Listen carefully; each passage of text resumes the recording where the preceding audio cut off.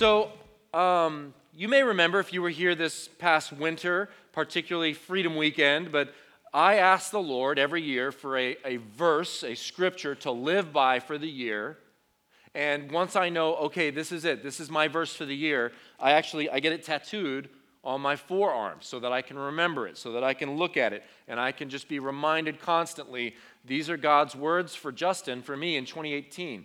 And as your student pastor, when God gives me a word, by default, it's going to impact you. It's going to impact what we talk about in small groups.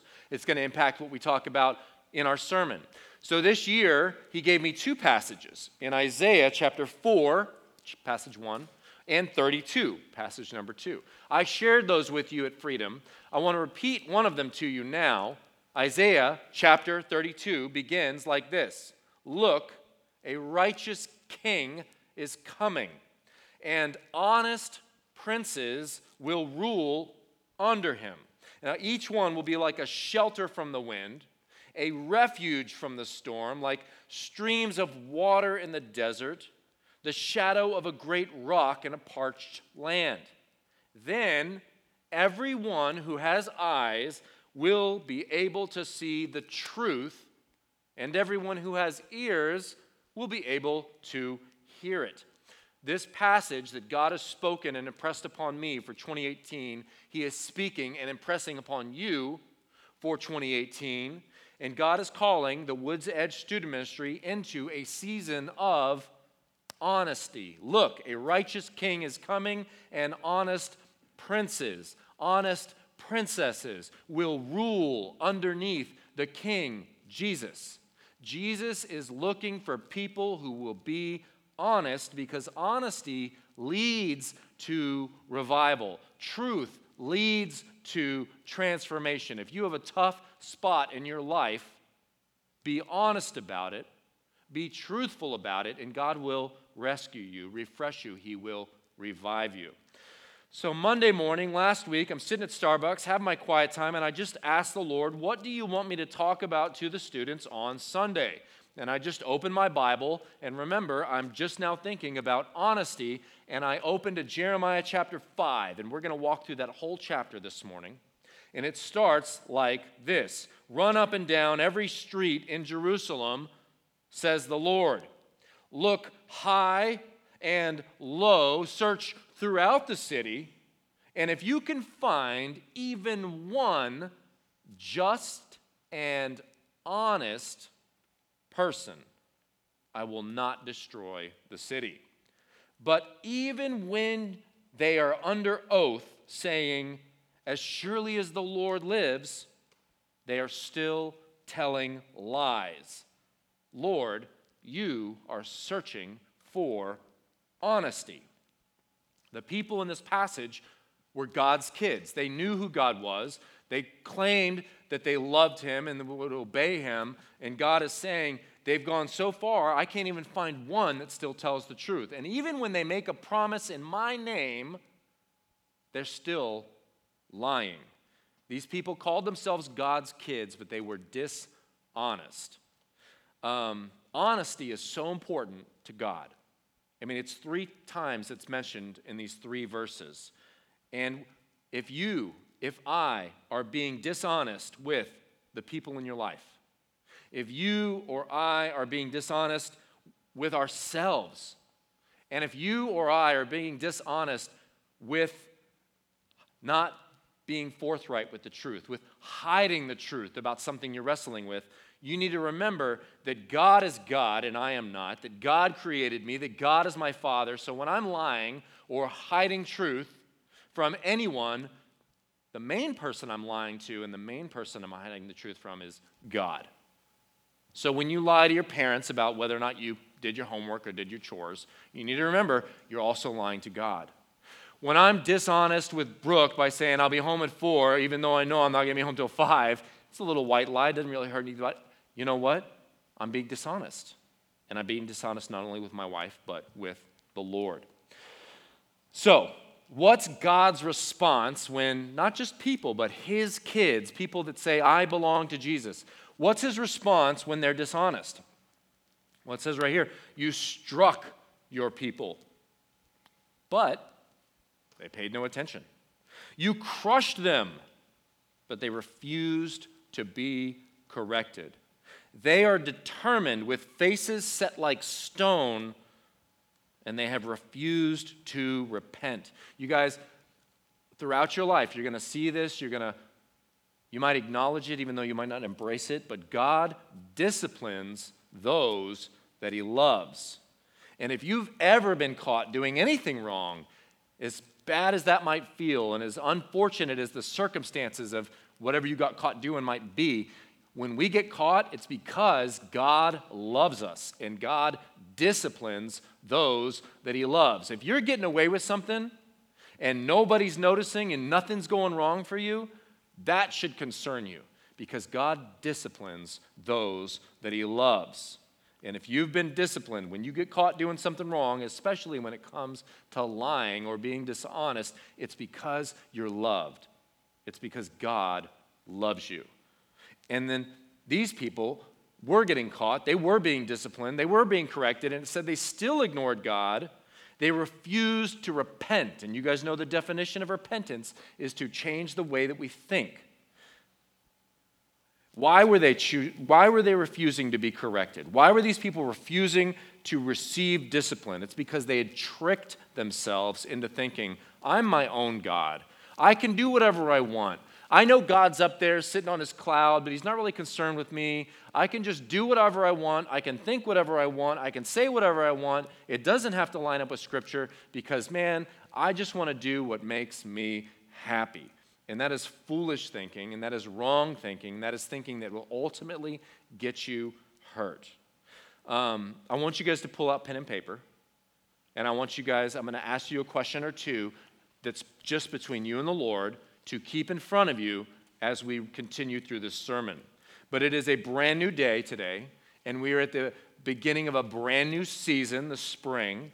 And I want you to just ask the Lord, unless you already are thinking of what it is, but where are you being dishonest in your life? It could be something you're being dishonest about with regard to not admitting you have a problem.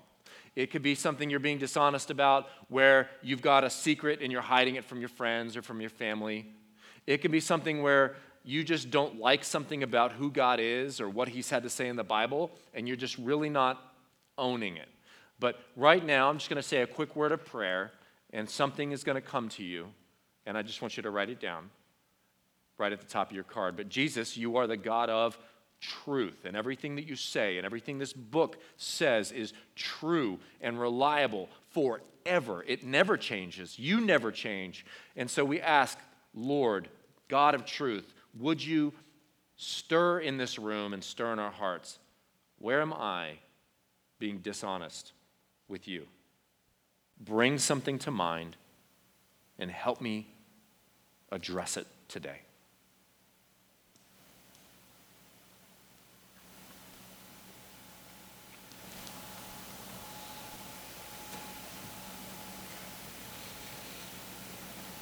Amen. All right.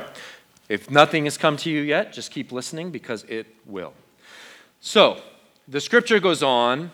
The prophet who's saying this message to the people, then I said, God, what can we expect from the poor? They're ignorant.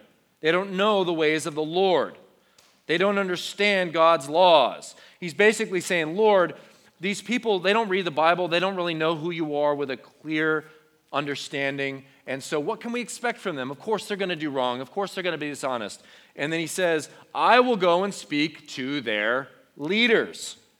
Surely they know the ways of the Lord and understand God's laws. But the leaders too, as one man, they had thrown off God's yoke. They had broken his chains.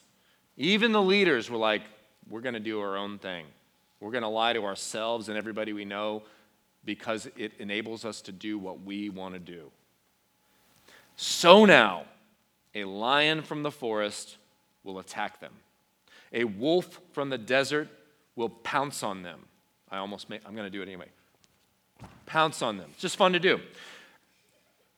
A leopard will lurk near their towns, tearing apart any who dare to venture out, for their rebellion is great, and their sins are many.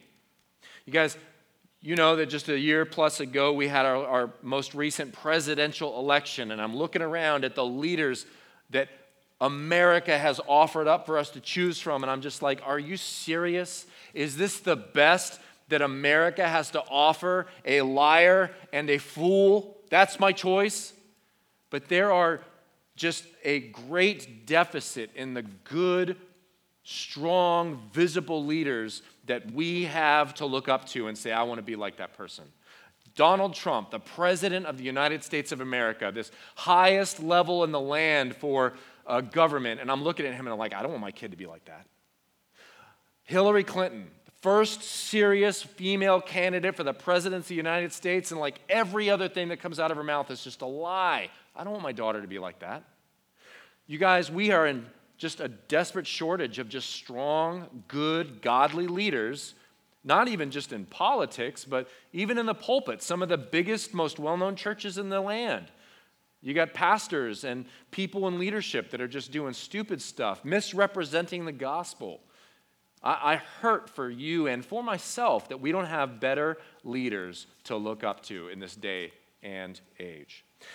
And the reason why I think God is calling you, the students of Woods Edge, to more, to be honest, to be like shelters to people, to be like a cool drink of water on a hot day by telling the truth. The reason he's calling you to that is because your leaders are setting a horrible example, and he's saying, you guys got to do better than the people that have come before you. I want my kids to have a stronger faith and a deeper relationship with Jesus than I do. Like, I want more for them, and God wants more for, not from, for every one of you in this room.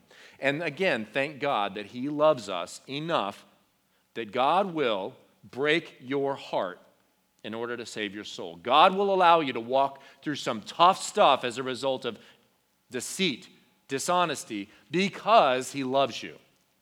What's the lion? What's the wolf? What's the leopard that God says that will attack these people in response to their sin and their dishonesty? I think simply it could be just the consequences of their sins. God's not all about walking around looking for ways to punish his kids in horrible ways. He just lets them reap what they sow. When you get in trouble for something you did, that's not God punishing you. That's the result of a bad decision, of not telling the truth. I want you to hear me when I say this. No one in this room will ever escape God's grace. No one in this room can do something so wrong or so many things wrong that you will escape the ability to be forgiven by a holy God, because he loves you and he sent his son to die on the cross for you. However, we can all escape God's protection. You can't escape his forgiveness, but we can escape his protection. How can I pardon you? For even your children have turned from me. They have sworn by gods that are not gods at all. I fed my people until they were full, and they thanked me by committing adultery and lining up at the brothels. They are well-fed, lusty stallions, each neighing for his neighbor's wife. Should I not punish them for this, says the Lord? Should I not avenge myself against such a nation? Go down the rows of the vineyards and destroy the grapevines, leaving a scattered few alive. Strip the branches from the vines, for these people do not belong to the Lord. The people of Israel, the people of Judah, my kids, and that's me and you, they are full of treachery against me, says the Lord. They have lied about the Lord, and they have said to themselves and others, God won't bother us. God doesn't care about my little sin. God doesn't care that I am not being honest with my friends, my family, myself. No disaster will come on me. Nothing bad will happen to me. I'll never be homeless. I'll never get cancer. Nothing big and bad will ever happen to me as a result of my sin. In fact, God's prophets, his pastors, his preachers are all just windbags who don't really speak for him. Let their predictions of disaster fall on themselves. Here's God's kids basically saying, he has blessed us and he doesn't care about us and we can do whatever we want and we can say whatever we want and we can lie to everybody and nothing bad will happen. And when Pastor Justin gets up on stage and says, you guys, that's not the way it is, we will laugh at him as we leave and just think he doesn't know what he's talking about. The Old Testament, that was for the people before. Not only are we living in a generation that ignores God's discipline, but according to this passage, you and I, we're still living in a generation of people who ignore even God's blessings. And when we ignore God's discipline, and when we ignore God's blessings, the result is the same thing that happens when one of you ignore your parents' discipline and take for granted your parents' blessings. We get spoiled and greedy. I had a friend named Jared growing up, and he had a tough situation at home, and his parents had something take place in their lives that broke them, and they just no longer knew how or had a desire to discipline Jared. And because they were so broken, they gave Jared whatever he wanted, whenever he wanted, no matter what he did, no matter his attitude, and they spoiled him rotten. And he was just a bad kid. I mean, I loved him. He is and was my friend, but he was spoiled, and it made him greedy, and he was rude to everyone, and he just took whatever he wanted because nobody disciplined him and nobody blessed him. Sorry, nobody disciplined, and he only got blessed. And that's the generation we're living in. No discipline, and yet blessings beyond measure. And that creates spoiled, greedy kids. And when we're spoiled and when we're greedy, we quickly forget, as these people did, who God is, and we quickly forget who God created us to be, and we quickly forget that, man, God is God, and I'm not. And we can become so bratty and so spoiled that we even mock God's messengers. Do you ever mock God's messengers? You can mock God's messenger by ignoring what they have to say, and I would say for me and for you, the best example of that is, how often are you reading your Bible? If you just rarely ever even open it, if you just kind of glance at it, if you just don't even look at it, you are ignoring the message of God, and so you and I are just as guilty as these people of mocking God's messengers. If you ignore what I say to you up here or what your small group leader says to you, you are mocking God's messenger. If you distract other people while you're in service by giggling and laughing and keeping their attention off of God, you got to remember, man, you're not just being rude to the speaker, but you're ignoring God and you're causing somebody else to stumble in that, and God takes those things seriously. I would ask this question for you guys. Just by your friends looking at you, do you think that if your friends look at you, do you think that if I came to your school or your street and talked to some of your friends that they would say, yes, their life points to God? Or would they say, their life is really a lot like mine and I don't believe in God? There's a quote that I hate to love, and it says, the greatest trick the devil ever pulled was convincing the world he doesn't exist. And I disagree with that quote. I think the greatest trick the devil ever pulled was convincing people that God doesn't exist, that God no longer cares, that God is still not in the business of blessing and discipline those that he loves. And day after day, we, on some level, are probably refusing to seek God, to listen to God, to obey God, or even notice God. I walk around outside in springtime and I'm just like, there's God in that flower, there's God in that branch, there's God in that turtle I found in my backyard. Like, God is everywhere for me during this season, and I hope he is for you because he's just impossible to miss. But the only reason I recognize him is because I recognized him here in this book of truth first. God's patience with us being dishonest about who he is and who he made us to be, God's patience with me or you hiding stuff and lying about stuff will only last so long. If you are in a season or have something in your life where you're just being blatantly dishonest, this is for you. And he's speaking it with love. But he says, this is what the Lord God of heaven's army says, because the people are talking like this, my message will flame out of your mouth and burn the people like kindling wood. You guys, this is how the prophet felt talking to people that just didn't seem to care. And this is how I feel sometimes talking to you guys. How Kalen felt the other week when he's talking to you about sex, and some of you guys were just like, don't want to hear it. Like sometimes I just want to get off this stage and grab some of you by the shoulders and be like, oh my God, don't you get it? Like your eternity is on the line. Your representation of God is on the line. Your blessings are about to just be swept away. And I don't want that for you. God wants to bless you. God wants to protect you. And the prophet is like, I hurt for my people. I want them to get it. God, your pastor, your small group leaders, and the Bible doing the best we can to speak the truth in love.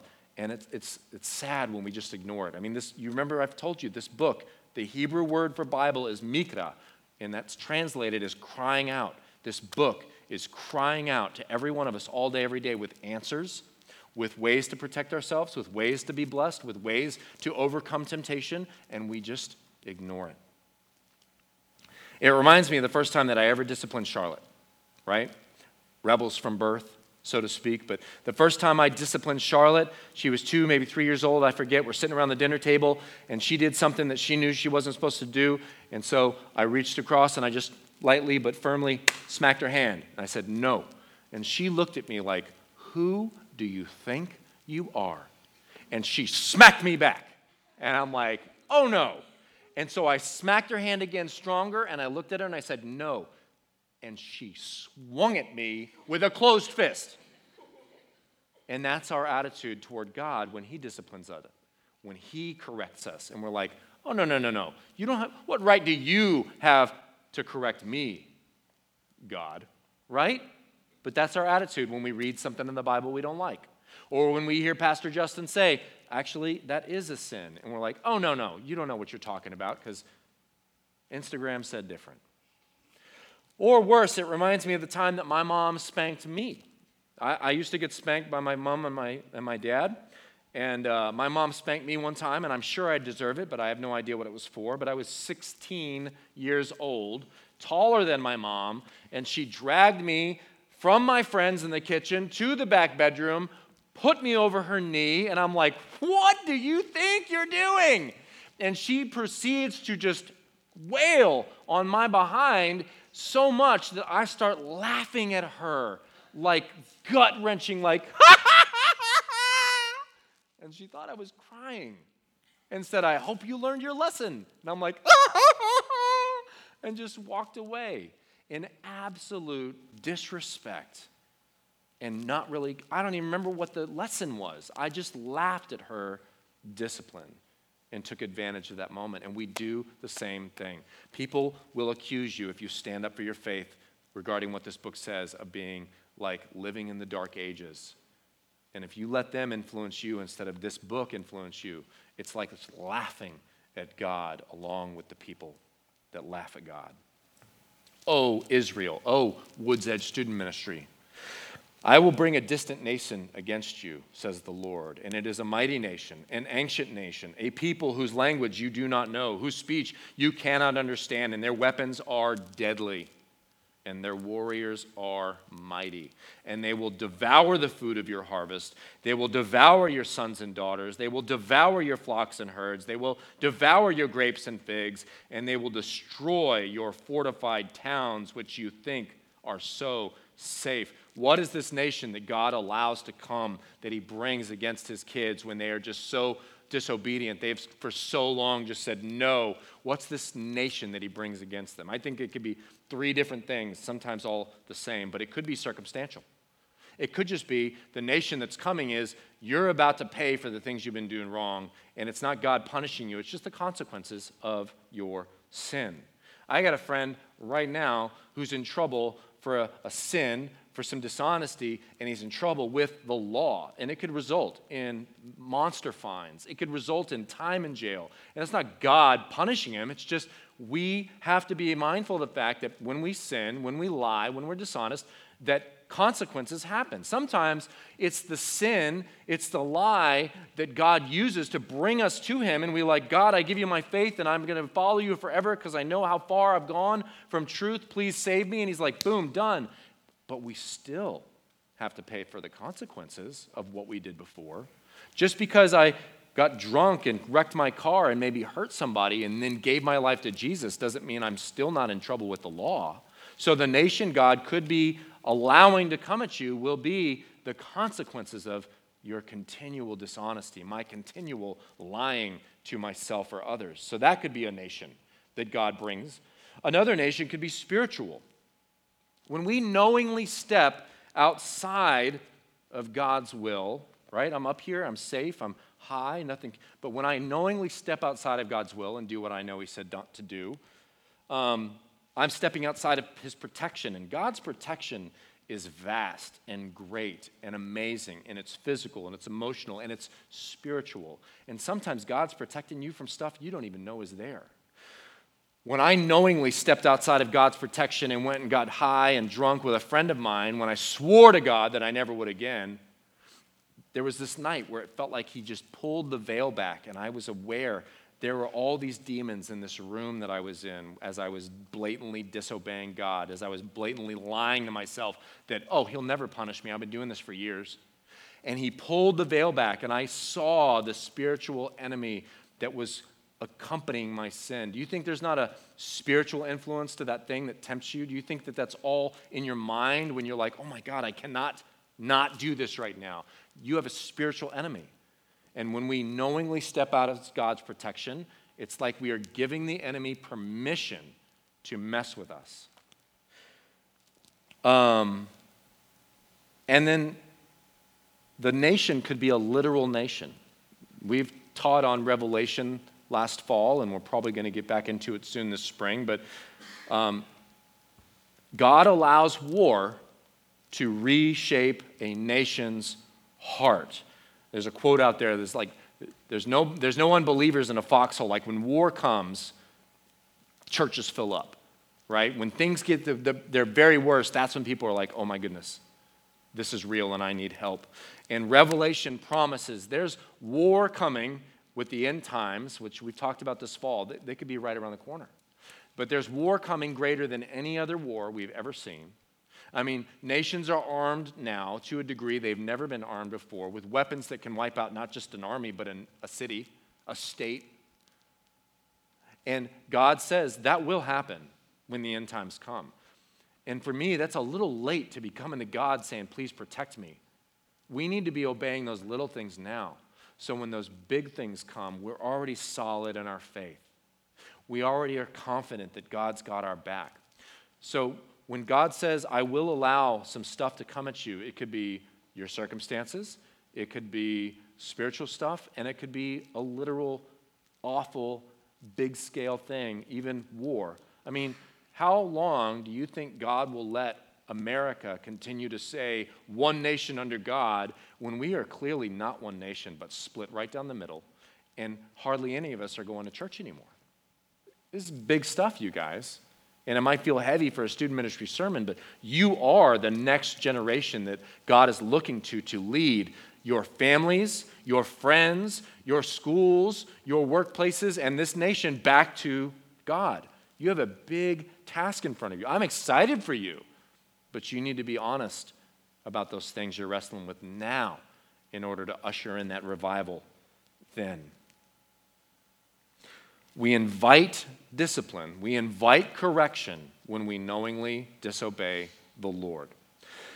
In those days I will not completely blot you out, says the Lord. And when your people ask, why did the Lord our God do all of this to us? Why are all these bad things happening?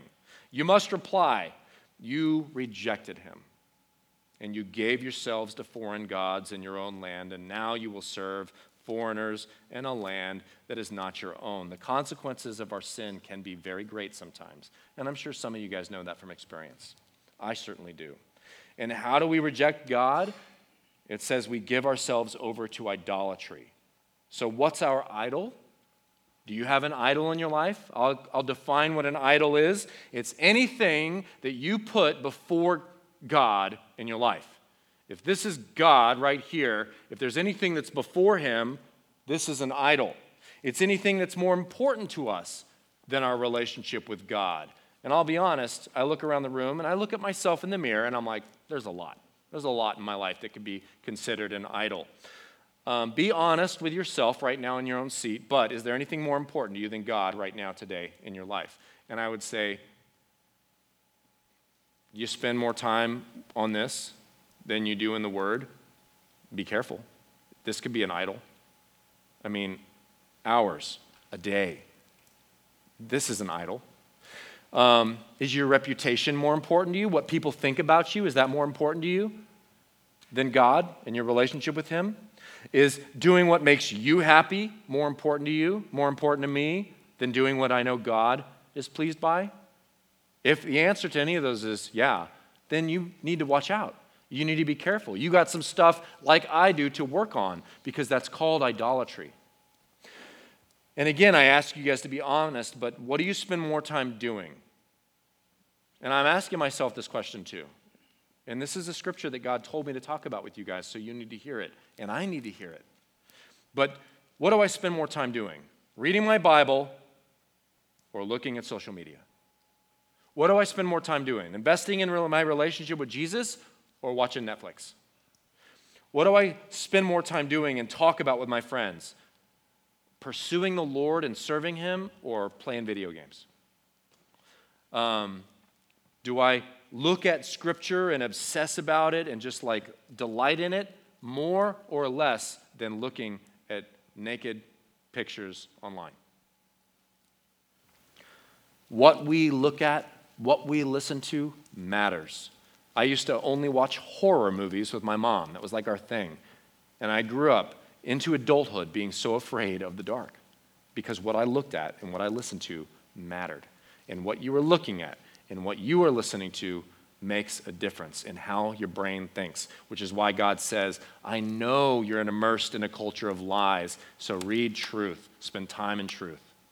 Here's the end of the scripture. Make this announcement to Israel and say this to Judah. Listen, you foolish and senseless people. I deserve that.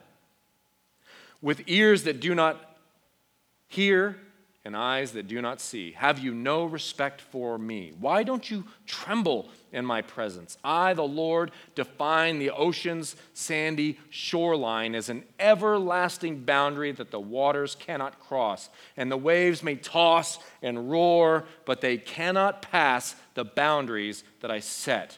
And yet, my people have stubborn, rebellious hearts, and they have turned away from me, and they have abandoned me.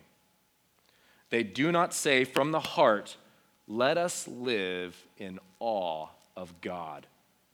For He gives us rain each spring and fall, assuring us of blessings when the time is right. And yet your wickedness, your sin, your dishonesty has deprived you of these wonderful blessings. Your sin has robbed you of good things. I love this, and I'm probably going to talk about this little passage next week. But I love that even the ocean obeys God.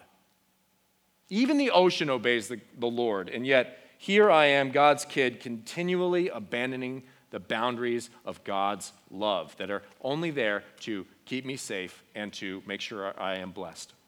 And what happens when the ocean goes beyond the boundary lines? Disaster, right? Tsunami, flooding, death, destructions, possessions lost, property destroyed, lives over.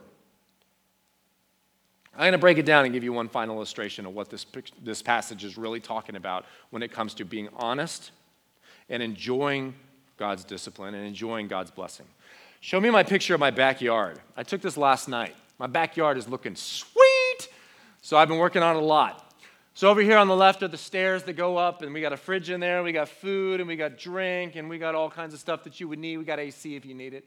And then you got my deck here in the lower left corner with lots of places to sit and a chimenea to enjoy. And then out there you got the green grass, and I got fruit trees, and I've got a garden there, and I got a trampoline, and I got a fun little shed that's mostly empty. I've got a fort that I've built for my kids, and then I've got some shrubs in front of the side of the house. Like, I got a lot going on in my backyard.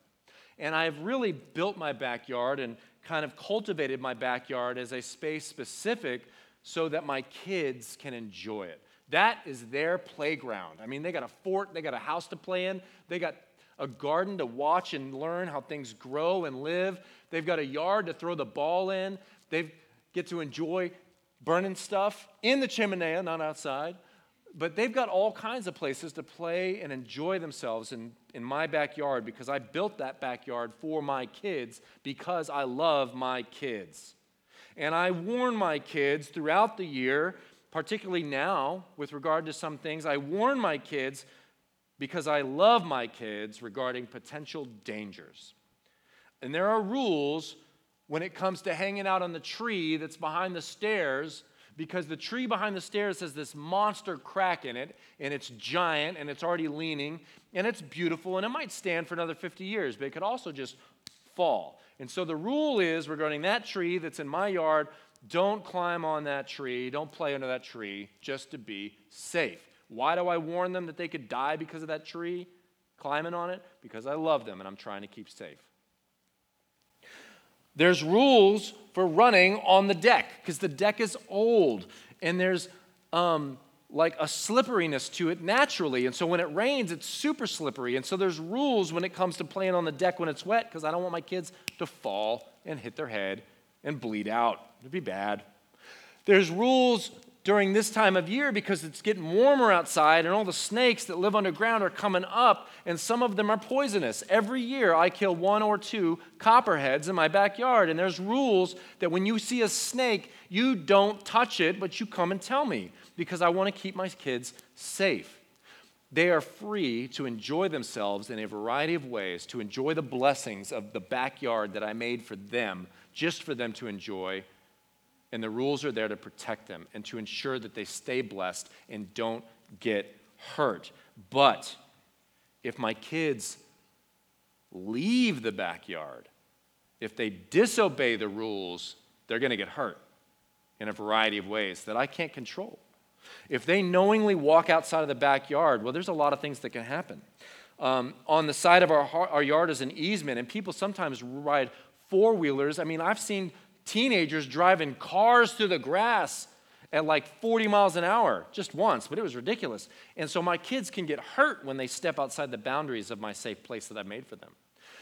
There's a homeless dude that lives about a half mile from my house. He lives on the creek right here in the Woodlands. Nobody hardly knows he's there. Brooke and I have taken food and dropped it off for him.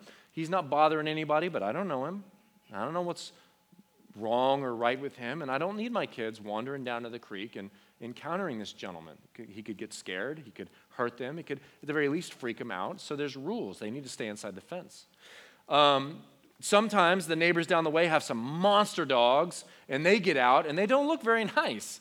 And I can't protect my kids when they're out beyond my protection, doing their own thing, so they need to stay in the yard. And I need us to start thinking of God's word that way, of God's message that way, of God's warnings that way. It's not because he's oppressive. It's because he's trying to protect us, and he's trying to keep us safe, and he's trying to ensure that we get to enjoy the blessings of living inside of the life he's carved out. But when we are dishonest, when we lie, we step outside of God's protection, and bad things can happen.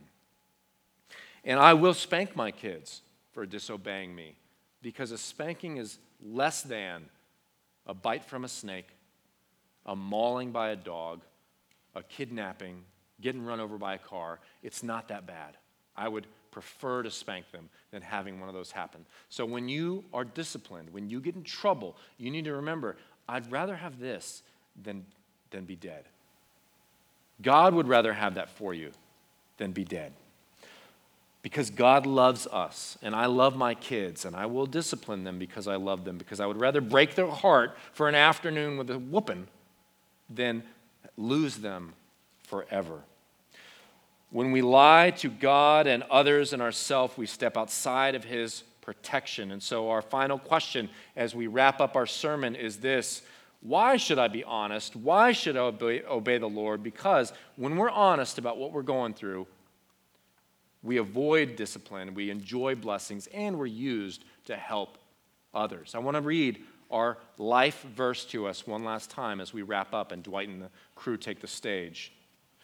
Look, a righteous king, Jesus Christ, is coming, and honest princes and honest princesses. That's how God sees you guys. Royalty will rule under him. And each one of you, when you're honest, will be like a shelter from the wind. You will be like a refuge to other people in storm. You will be like a stream of water in the desert, a shadow of a great rock in a parched land. When you are honest about who God is and who he created you to be, when we are honest and we tell the truth, period, God says, then everyone who has eyes will be able to see me, and everyone who has ears will be able to hear me. Your lives, your story is bigger than you know, and your sin affects more than just you. God is looking at every one of you in this room today and saying, I desire amazing things for you, through you. And it starts by being honest. As your pastor, I am inviting you, I am calling you into a season where you guys will just be honest. In your small group, when they ask, what are you wrestling with this week? Like, open up and share what's really going on. When people ask you why you believe in Jesus, be honest. Don't shy away.